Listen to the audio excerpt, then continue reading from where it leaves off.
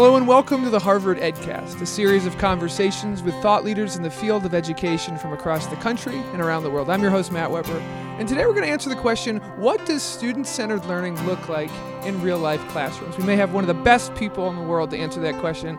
He's an educator named Bill Nave, and he put together a book through Harvard Education Publishing Group called Student-Centered Learning, 9 Classrooms in Action. Bill, welcome to the EdCast. Welcome to Boston. Thank you. It's good to be here again. Coming down from Maine? Yeah. Bit of a drive this morning, but beautiful. Hopefully worth it. You're lucky to be up in Maine, and great summer happening in New England. So Bill, tell us a little bit about what is the norm right now for learning, and is it not student-centered learning, and kind of define what is student-centered learning and what is not student-centered learning. Well, that's a great question, and I'll start by asking your listeners and you a question. Think back to your K-12 schooling and think of 1 or 2 or maybe 3 teachers that you remember as being really good teachers.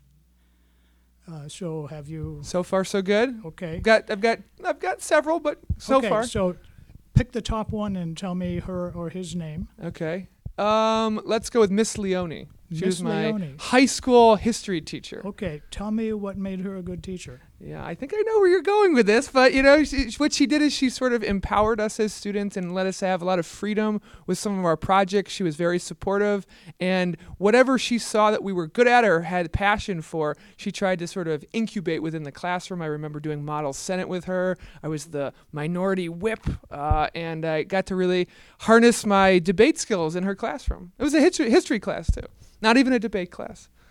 That sounds like student-centered teaching. Name another one. Okay, let's go with and I'll add in here. It was my AP English teacher in high school, Okay.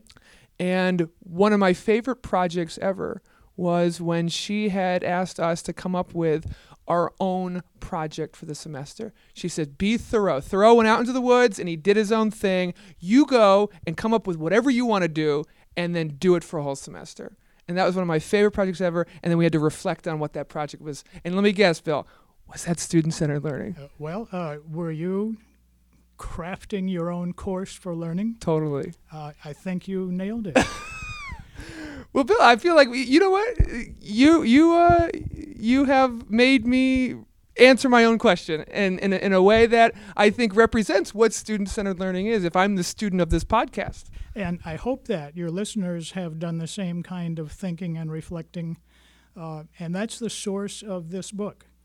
When I was at the Ed School, I was a teaching fellow in Kamer Seth's school reform class, which meant I had 15 or so students each year in my section, and I follow pretty much all of those students since then, that was 20 years ago. One of them emailed me a couple of years ago telling me she had a book coming out. There was a panel discussion at Gutman Library here, and if I was in town, perhaps I could drop by. Well, that was Rebecca Wolf, and her book that she edited was Anytime, Anywhere, advocating for student-centered teaching and presenting some theory and research on student-centered teaching and learning. Well, nice panel, nice book, all theory. Afterwards, I went up to chat with her and I said, "Rebecca, I know a bunch of teachers in Maine who are doing just this sort of teaching now. I'd love to introduce you to them so that you could meet with them, sit in their class, do a follow-up book using them as examples of student-centered teaching." Rebecca looked me in the eye and said, "Bill, I don't have time to do that. Why don't you do that?" And hence this book. Yeah, I thought, why not? So when I got back to Maine, I talked with my 9 colleagues, and they all said, "Yeah, let's do this."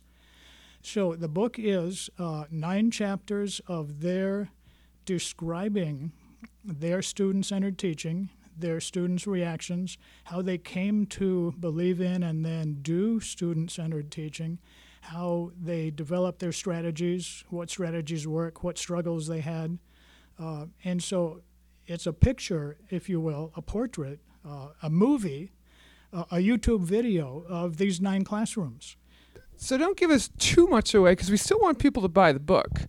But maybe describe one of these classrooms in action and how illustrate it for us. Paint a little bit of that picture about what I talked about my own students that are learning, but what are some of the best practices happening up in Maine? Well, for example, fourth grade teacher was ready to leave her job at a very poor, low-income, rural school because it was so hard reaching the kids. They were just not interested. The education level in that little rural town was very low. Typical, very, very rural, very, very poor community. She had thrown up her hands in desperation and started looking for a job in a more affluent part of the state. But then she also started reading about how poverty affects kids' learning. And the more she read, the more she realized she wasn't reaching the kids where they were starting.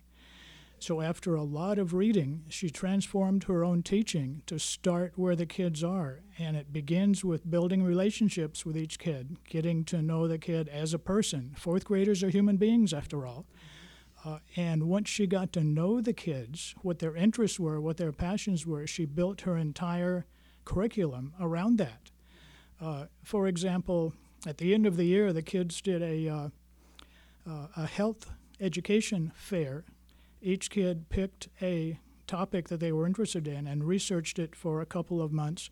They did a fair at the school, each student standing in front of his or her little display. Townspeople, parents, school board members came to that affair and said they learned so much.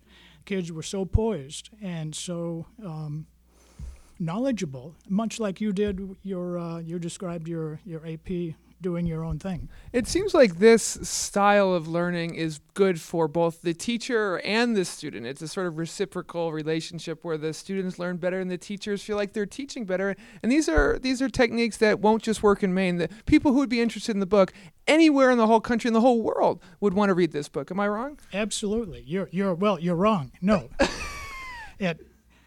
You're right in terms of anyone could read it. You used a word in your little lead into that question, relationship. The relationship between the students and the teacher is the key to opening up the students to want to learn. That's the immediate engaging, motivating factor. And some folks may be under the mistaken impression that Maine, my goodness, all lily white, no diversity, au contraire. Our kindergarten teacher in the book is second-generation Mexican-American. Half of her students way down East Maine, near Machiasport, in fact, where you were earlier, are Spanish speakers, migrant farm workers who elected to stay. And so as a kindergarten teacher, she's bilingual, of course, and her kids are learning both English and academics in kindergarten. Another example is our 6-7 looping teacher in Portland, the biggest middle school in the state that is majority minority. 30 languages are spoken in the school. Portland is where a lot of immigrants in Maine settle, and so there are kids there from 30 different countries. And using these student-centered strategies, Karen reaches every single one of those kids. Bill, we have a lot of teachers and parents who listen to this podcast, and I'm curious, they can go to hepg.org and buy Student-Centered Learning, 9 Classrooms in Action, edited by Bill Nave. But what can they do right when this podcast ends, in addition to purchasing the book? How do they go about, as a teacher in their classroom, incorporating this into a curriculum that may already be existing, or maybe making a note to set it up for the following year? Or if you're a parent, how do you encourage or how do you share these ideas with their teachers or their district to make sure that their child is getting student-centered learning?